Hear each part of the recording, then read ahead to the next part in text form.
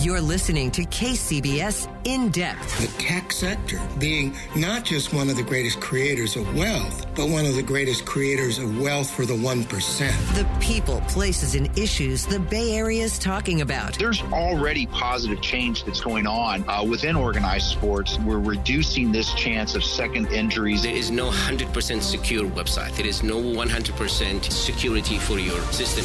This is KCBS In Depth.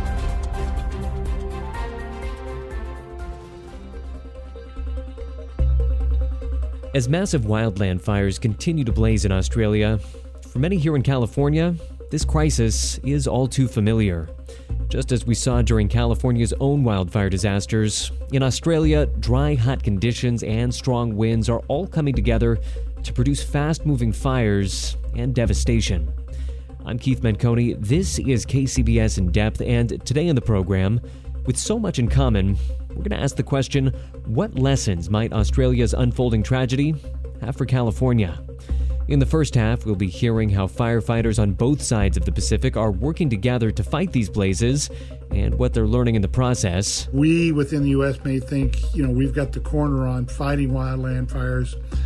There's other people in the world that experience what we do. Then, in the second half, fire scientists weigh in on what role climate change is playing in creating the conditions for fire in Australia and around the globe. Climate change tends to be an exacerbator. All that and more coming up next.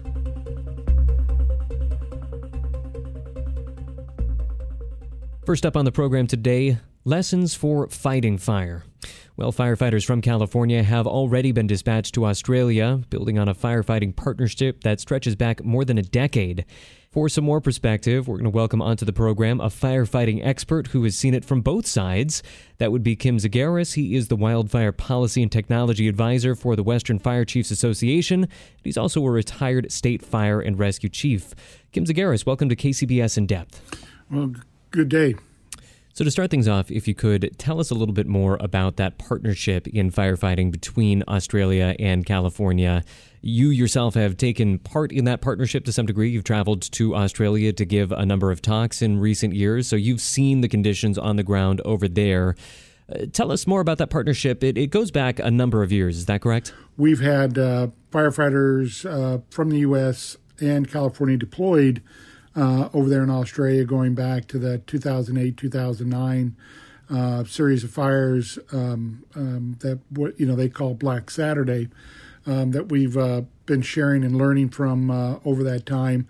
Not only the fires, but including drought and flooding and swiftwater rescue, just to mention a couple other subjects, and working on development of applications and technologies. Since we have similar climates and similar emergencies. And we hear a lot about the similarities between the fire conditions in California and Australia. Lay out those similarities for us, if you could. Well, we both have a very hot, very dry, arid climate that we're both experiencing. We both experience long droughts, although why California just came out of a 5-year drought. I mean, Australia's been in, has had a 9-year drought they came out of a couple of years ago. So there's similarities in that side, as well as from other emergencies that we deal with back and forth. And is the vegetation in both regions, is that similar as well? Yes, there is similarity in the vegetation as well.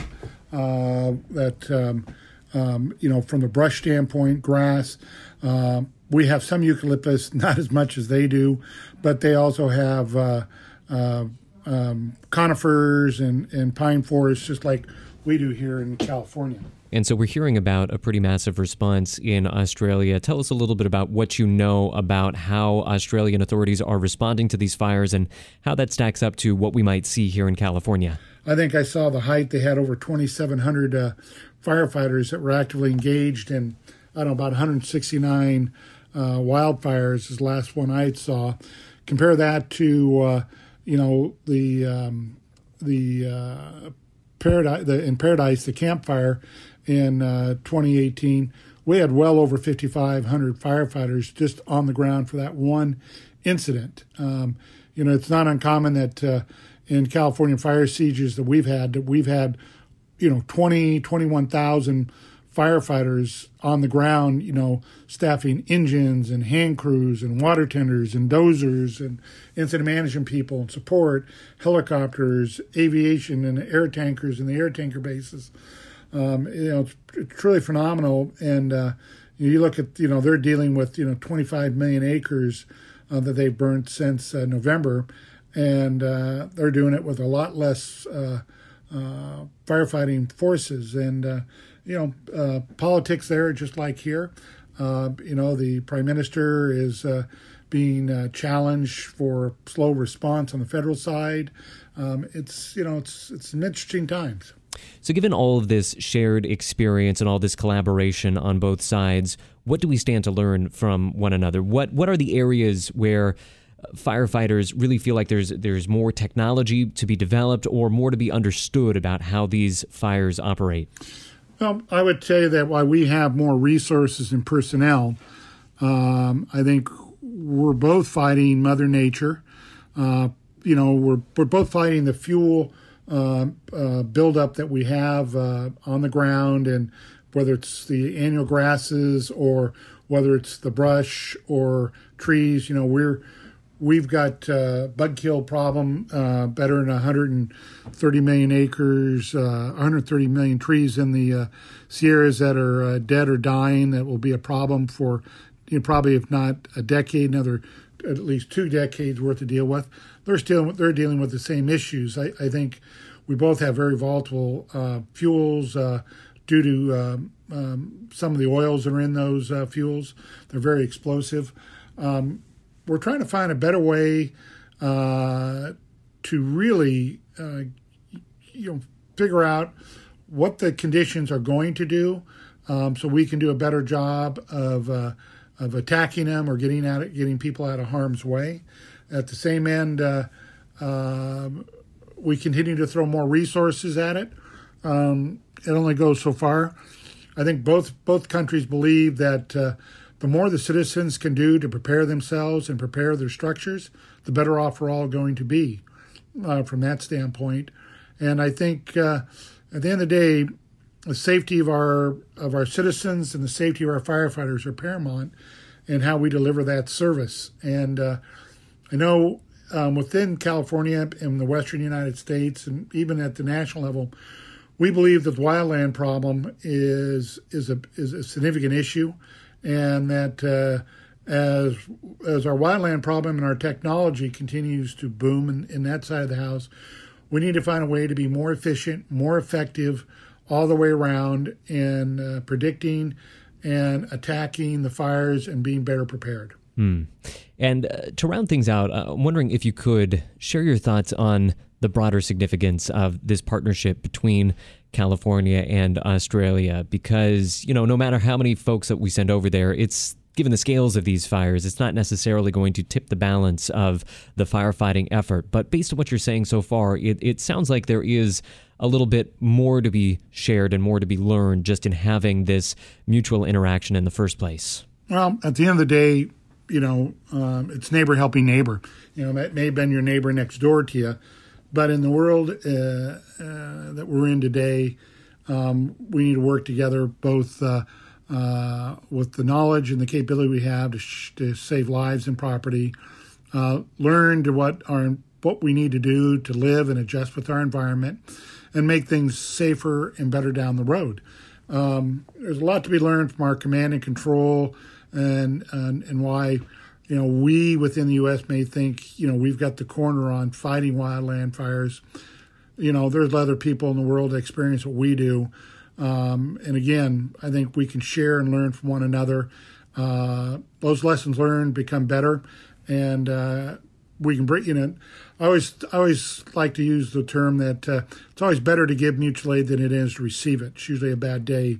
And California, I'll tell you, really wrote the book on mutual aid and how we do business. But I really think that we have a global economy, we have a global response, and the more we do together, and we could find ways to, as one of my friends, retired Fire Chief John Hawkins from the California Department of Forestry and Fire Protection would say, let's minimize our differences and maximize our similarities. And I think that's where we're at with these lessons learned. All right, so a lot of work clearly still left to be done, and we will be monitoring it as this all unfolds. We've been speaking right here to Kim Zagaris. He, once again, is the Wildfire Policy and Technology Advisor for the Western Fire Chiefs Association.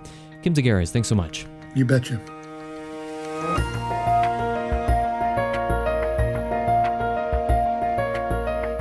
You're listening to KCBS In Depth, a weekly deep dive into the events and trends shaping life in the Bay Area and beyond. Today, we consider what lessons Australia's raging wildfires may have for California. We just heard how firefighters on both sides of the Pacific are working together to meet the growing wildfire challenge. Up next on the program, a scientist's eye view on this disaster. Two scientists, actually. We're going to welcome them on to help us understand why these fires have gotten so bad and what this should tell us about how to prevent future disasters. First up, we have fire scientist Crystal Colden. She's a professor with the University of Idaho's Forest, Rangeland, and Fire Science Department. Professor Colden, thanks for being on KCBS In Depth. Thanks for having me. Next up, we're going to welcome back a return guest, Dr. Scott Stevens. He's a professor of fire science and the chair of the Division of Ecosystem Science at UC Berkeley. Welcome, Dr. Scott Stevens, as well. Happy to be here.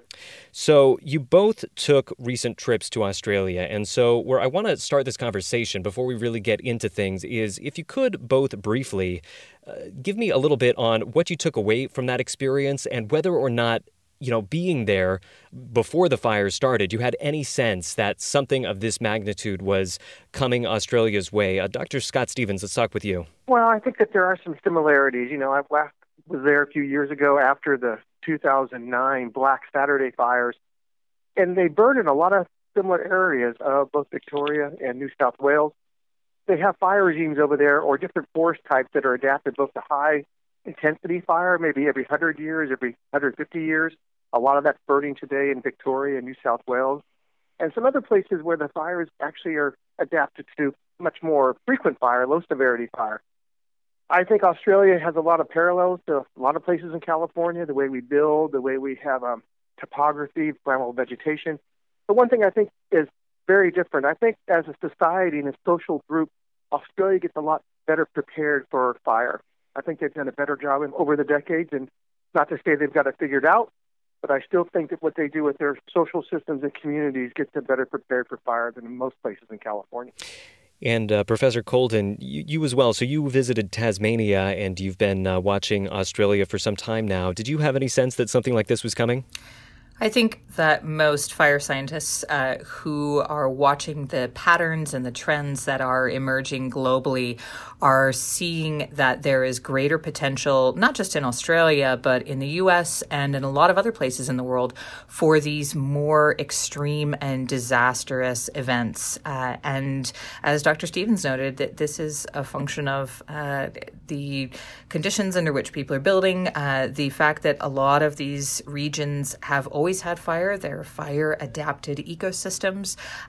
But what we're seeing is this trend towards more severe fire in some places, more destructive fire in some places, because there are now people in these areas that are adapted for fire and they're building homes that are highly combustible.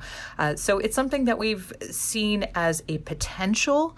Actually seeing it happen and seeing what the level of destruction looks like, I think for most of us, thinking it can happen is one thing, but then actually watching it unfold is an entirely different thing and one that is pretty tragic for us. Yeah, pretty tragic for the entire world to witness, really. And when we look at the conditions that are making these fires possible, we're talking about things like high temperatures, low humidity, strong winds, dry fuels, the same conditions that are driving fires here in California, and the same conditions that are closely associated with climate change. So let's jump into that conversation now. Crystal Colden, what role do you see climate change playing in all this? So climate change tends to be an exacerbator. It is producing these conditions that are, yes, they're hotter, they're drier. One thing that is really clear in the Australia fires, but that we've also seen in the U.S., is that climate change is altering the timing of when we get conditions that are conducive to large fires growing. And in Australia, for U.S. listeners, it's hard to wrap our minds around the difference in seasons. But of course, in Australia, it's summer right now. And the peak fire season for the southeastern portion of Australia is usually not until later in January, early February. Most of their large destructive fires have actually not happened until the last week of January and the first week of February historically. Whereas these current year fires, those started really early. They started in November and they burned strong all through December, still going in January. So this is much earlier than normal. And that is really consistent with what we see in California with longer fire seasons. California is generally considered to have a year-round fire season now with no real break. And it is consistent with climate change where we have this shift in the timing of extreme conditions. We have record heat, which really drives these big fire movement days. And we have droughts ahead of these summer seasons that really exacerbate the effect on vegetation and make it much more available to burn. So all of these things together are consistent with what a lot of the climate change projections said would happen. Australia's own projections said this would happen. And so it's consistent with a global climate change signal. So we're seeing all of these varied changes that are showing up in similar ways around the globe. I remember, though, when we spoke with you recently, Professor Stevens, you were pointing to other factors in California that were beyond climate that were also contributing to a lot of the destruction that we're seeing in terms of where we're building, how we're managing our vegetation. A lot of things coming together to make the fires not only more common, but also a lot more destructive and deadly. Do you see the same sorts of dynamics playing out in Australia? Yes, I do. Because there's no doubt that climate change is impacting fire globally, and it's real, and it's going to continue to do so. Sometimes when I hear the discussion about this topic, it feels like somehow that it is the factor. I think Crystal said it's really a factor that adds on to maybe existing factors, and existing factors are like a multiplier. Yeah, a multiplier, exactly. So you're thinking about, how do we build? How do we build communities? Where do we live in communities? How much wild and urban interface do we have, and how much more do we create? Ignitions. Most ignitions, unfortunately, are from people. I saw in some reports that 24 people in Australia have been actually detained because of possible arson ignition, which is a very small percentage of most ignitions. Most ignitions are activated by people. And then the other piece becomes just the ecosystems themselves. How have they been changed maybe in the last 100, 200 years? Of course, in Australia, you have a long Aboriginal burning program in many areas of the country that had impact through maybe 40,000 years, 30,000 years. California, we have native tribes and indigenous burning and also lightning fire. So some of the ecosystems, not all of them, but some of the ecosystems have been profoundly changed in the way we've actually managed them for the last 100 years, predisposing them to maybe more high severity and high intensity fire effects. So the culmination of all that is there's several factors that are really kind of being part of what we're seeing both in Australia and California when we see fire. All right, let's tease apart all those factors in just a second. But before we get to that, I want to remind our listeners that you're listening to KCBS In Depth. Today, we're taking a look at Australia's devastating wildfires and considering what they may have to teach us about our own fire future. Joining us, we have fire scientist Crystal Colden, a professor with the University of Idaho's Forest, Rangeland, and Fire Science Department. Also on the program, Dr. Scott Stevens, a professor of fire science and the chair of the Division of Ecosystem Science at UC Berkeley. So getting to the question of where do we go from here? I mean, I think that we are all in this strange world where we're learning day to day what the new normal is, what that means, and how we can best react to it. And so having yet another example of fire devastation in a different part of the world, I imagine there are a lot of lessons to be learned to help us grapple with that new reality. Professor Colden, what are you watching for as this fire tragedy unfolds? So there's quite a few things that I'm watching for as a scientist, but one of the key things is we're watching to see what the response is in terms of policy and in terms of some of the regulatory changes and management type changes that can be made. And we're watching this in Australia, we're watching this in California, because one of the things that we can control is where and how we put infrastructure, where we put our houses and how we build them. And while there are not a lot of things that we can control, especially as individuals in terms of global climate, what we can look at is how do we build our communities and how do we manage fire and forests and vegetation more broadly across these landscapes. One of the things that has been discussed with Australia is that they had these large fires in 2009, as Dr. Stevens noted, the Black Saturday fires, and those fires killed over 170 people, and it was an incredibly tragic event and sort of a surprise for many in Australia because it tested a lot of the cultural norms of how they responded to fire. And one of the things that came out of that event was a series of inquiries, government inquiries into what they can do differently, what went wrong. There were a lot of policy recommendations. And 10 years later, some of those policies have been put into place, but other recommendations were not addressed. And so now that is sort of coming back to the surface, and Australians are asking, okay, we didn't really pay attention. We didn't follow up on this last time. What do we need to do moving into the future because this is likely to happen again. And this is the same type of thing we're looking at in California and across the U.S., which is understanding and learning from recent disasters where we've had a high number of fatalities or thousands of homes consumed and asking, all right, what do we need to do differently? What do we need to do differently from a regulatory standpoint? What do we need to do differently just in our day-to-day cultural approach to how we live on these fire-adapted landscapes? Well, Professor Stevens with UC Berkeley, what do we need to do differently? I mean, it seems in some ways the answers are fairly simple. Build in places that don't burn and do a better job of clearing out vegetation. But I suppose the real answer may be more complicated than that. Well, I think you're right. I mean, I agree with what Crystal said. You know, the way we position communities, the way we basically get people prepared.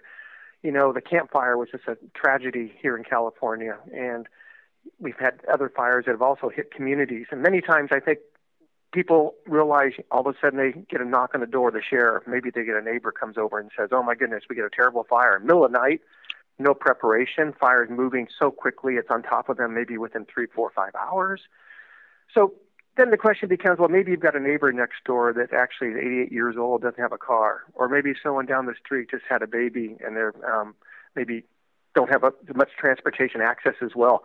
So maybe a community comes together and starts to talk about some of this before the fire, maybe in the spring.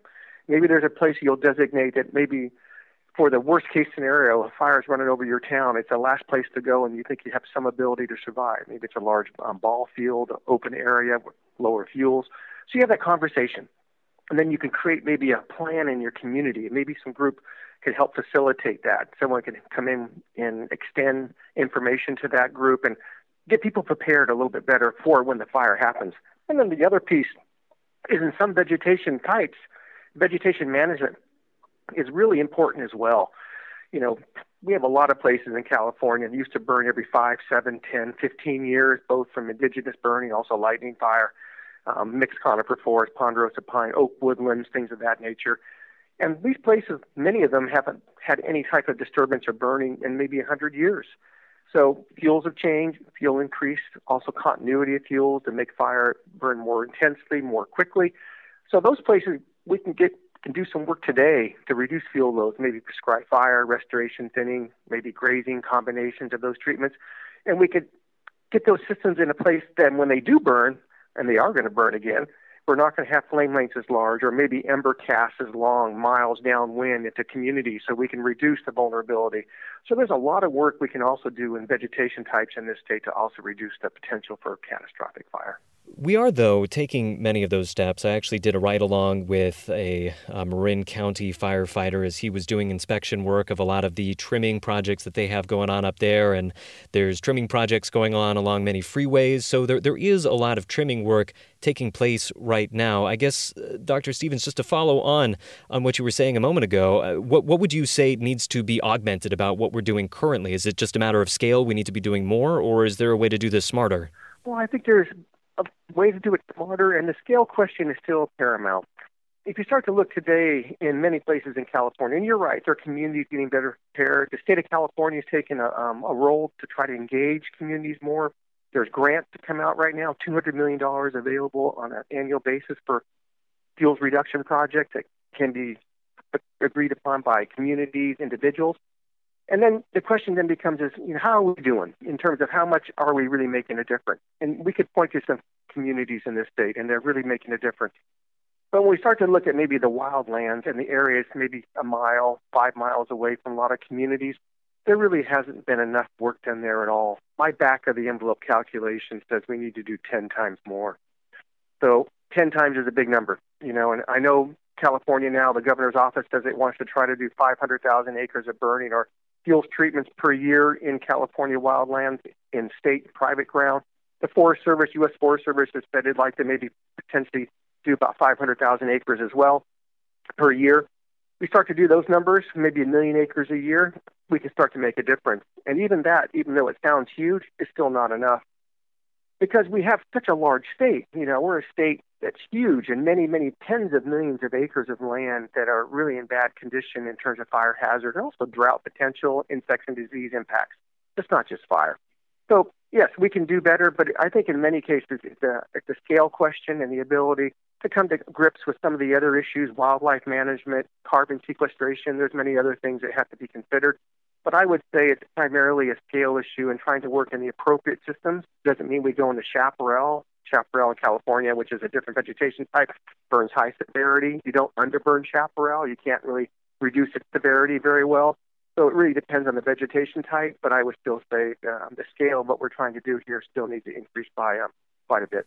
And turning things back to you, Professor Colden, one thing that I know that you have written about quite a bit, and we've actually heard Professor Stevens allude to this as well, is the fire practices of Indigenous people and the fire management tools that Indigenous people in Australia have used long before European settlers came to the continent.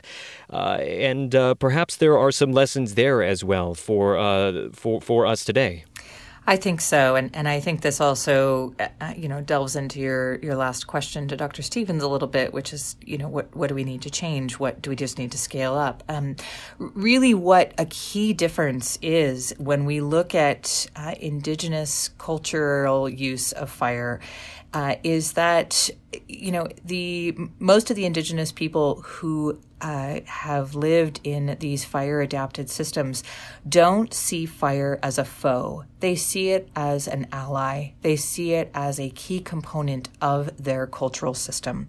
And that viewpoint is vastly different than what most of us that live in Western societies have today of fire. And this is one of the key things that it will help facilitate that scaling up that Dr. Stevens talks about is really changing the way we see fire as not something to be dreaded and simply hope that it doesn't happen to us, which is really one of the major problems in a lot of our fire-prone communities is, people they don't think it will happen there, or they know it could happen, but they really don't want it to, so they don't prepare for it. And one of the things that we can learn right away from Indigenous cultures is fire is going to happen. And when we say that we need to live with fire, we need to understand that it is going to happen. It is going to happen at any time. And actually, it's good for us if it does happen. And if we utilize fire to help create a situation where when wildfires do start, they burn less intensely, they don't give off all those embers that then fly into houses and burn down homes, that we can actually utilize fire as an ally to develop a landscape that we can live in and that we can, find places that are are safe during a wildfire. One of the things that has become very clear over the last several years is that Indigenous people have an enormous amount of cultural knowledge. A lot of Indigenous groups have a person or several persons in the group that are known as fire keepers, and they are basically the keepers of knowledge about how to burn and when to burn to achieve specific cultural objectives. And we have a lot to learn from them and really allow Indigenous people in California, in Australia, and across other parts of the globe to return to that leadership role and to teach the rest of us what they know and how they can use fire to achieve these type of fire adapted landscapes. And it's not just more burning, it's burning at specific times, it's burning for specific purposes, and it's really being in tune with the land. And that's not something that tends to jive so much with our Western science. So for us, it's a learning process too, to figure out how to quantify and characterize that. Yeah. When certain cultural knowledge is kept out there, I imagine it's difficult to bring it from one system into another. So definitely something worth a lot of attention there. Before we close things out, I'm curious for both of your views. Now, perhaps one of the biggest takeaways that California might have from this recent experience is, for the last several years, the rest of America was looking to California as this may be what the fire future is for us. Now, we're looking over to Australia and thinking, wow, in a lot of ways, this is even worse than what we've experienced. It's difficult to compare because obviously it's a much larger scale. But for many people, it feels like a vision of where climate change may be leading us. In the last couple of minutes that we have, Dr. Stevens, if you could reflect on what this is telling us about where the world is going in terms of our fire future. Well, I think it really does show that, fire is still going to be continuing to play as a critical piece of many landscapes. And climate change is going to change that interaction. But one thing I think is important to say is there's hope. I think a lot of times when you talk to people about this, it feels like maybe there's almost no hope. There's no ability to make things somewhat better. That somehow fire is just going to keep coming. We're going to lose towns, lose lives, lose structures.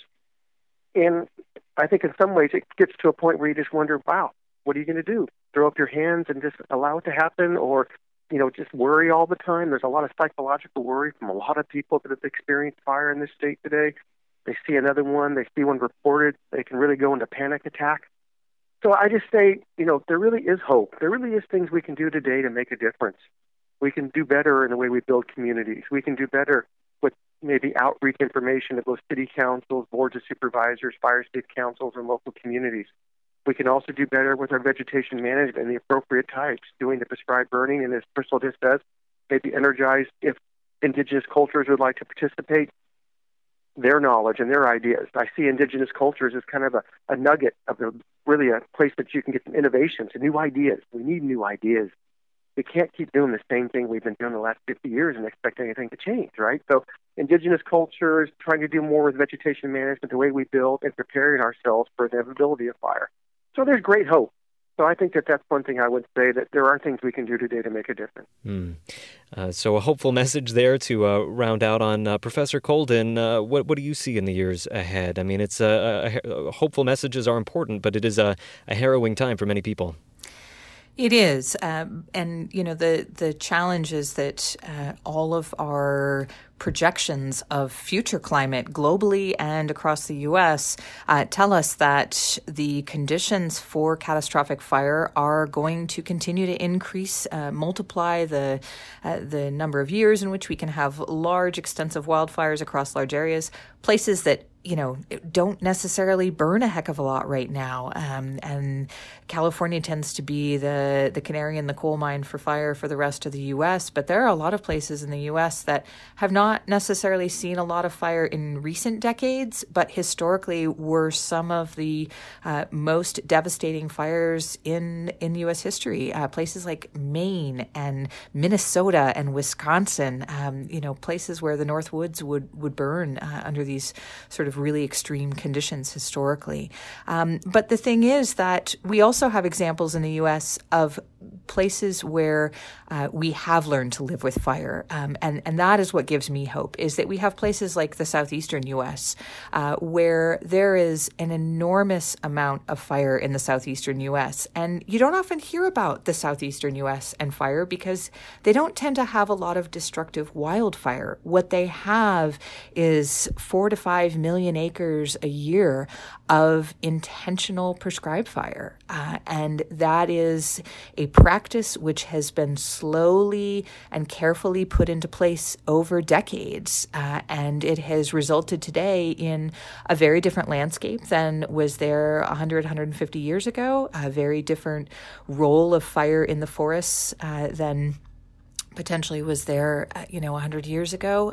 But that is one that is sustaining southeastern ecosystems and is sustaining the ability of people to live in those communities. Because there is a lot of lightning conditions in the southeastern U.S. They get an enormous amount of lightning, and it does get dry enough for a lot of those ignitions to build into bigger fires.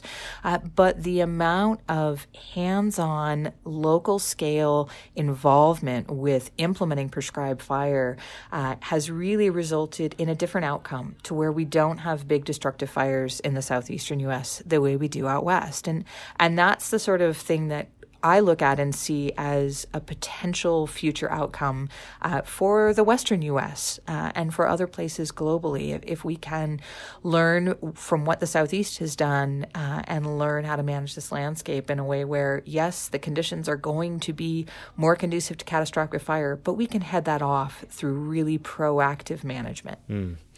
All right, so a lot of work to be done, as we both heard from you, and a lot more still to unfold in Australia. So our thoughts and prayers with everyone in Australia in this difficult time. We're going to sign off for now, though. I want to thank our guests. That was, once again, fire scientist Crystal Colden, a professor with the University of Idaho Forest, Rangeland, and Fire Science Department. Professor Colden, thank you. Thank you so much for having me. Also want to thank Scott Stevens, a professor of fire science and the chair of the Division of Ecosystem Science at UC Berkeley. Scott Stevens, thank you as well. Happy to be here. And remember, you can find past editions of KCBS In Depth online at kcbsradio.com or wherever you get your podcasts. For KCBS and In Depth, I'm Keith Menconi. Thanks for listening.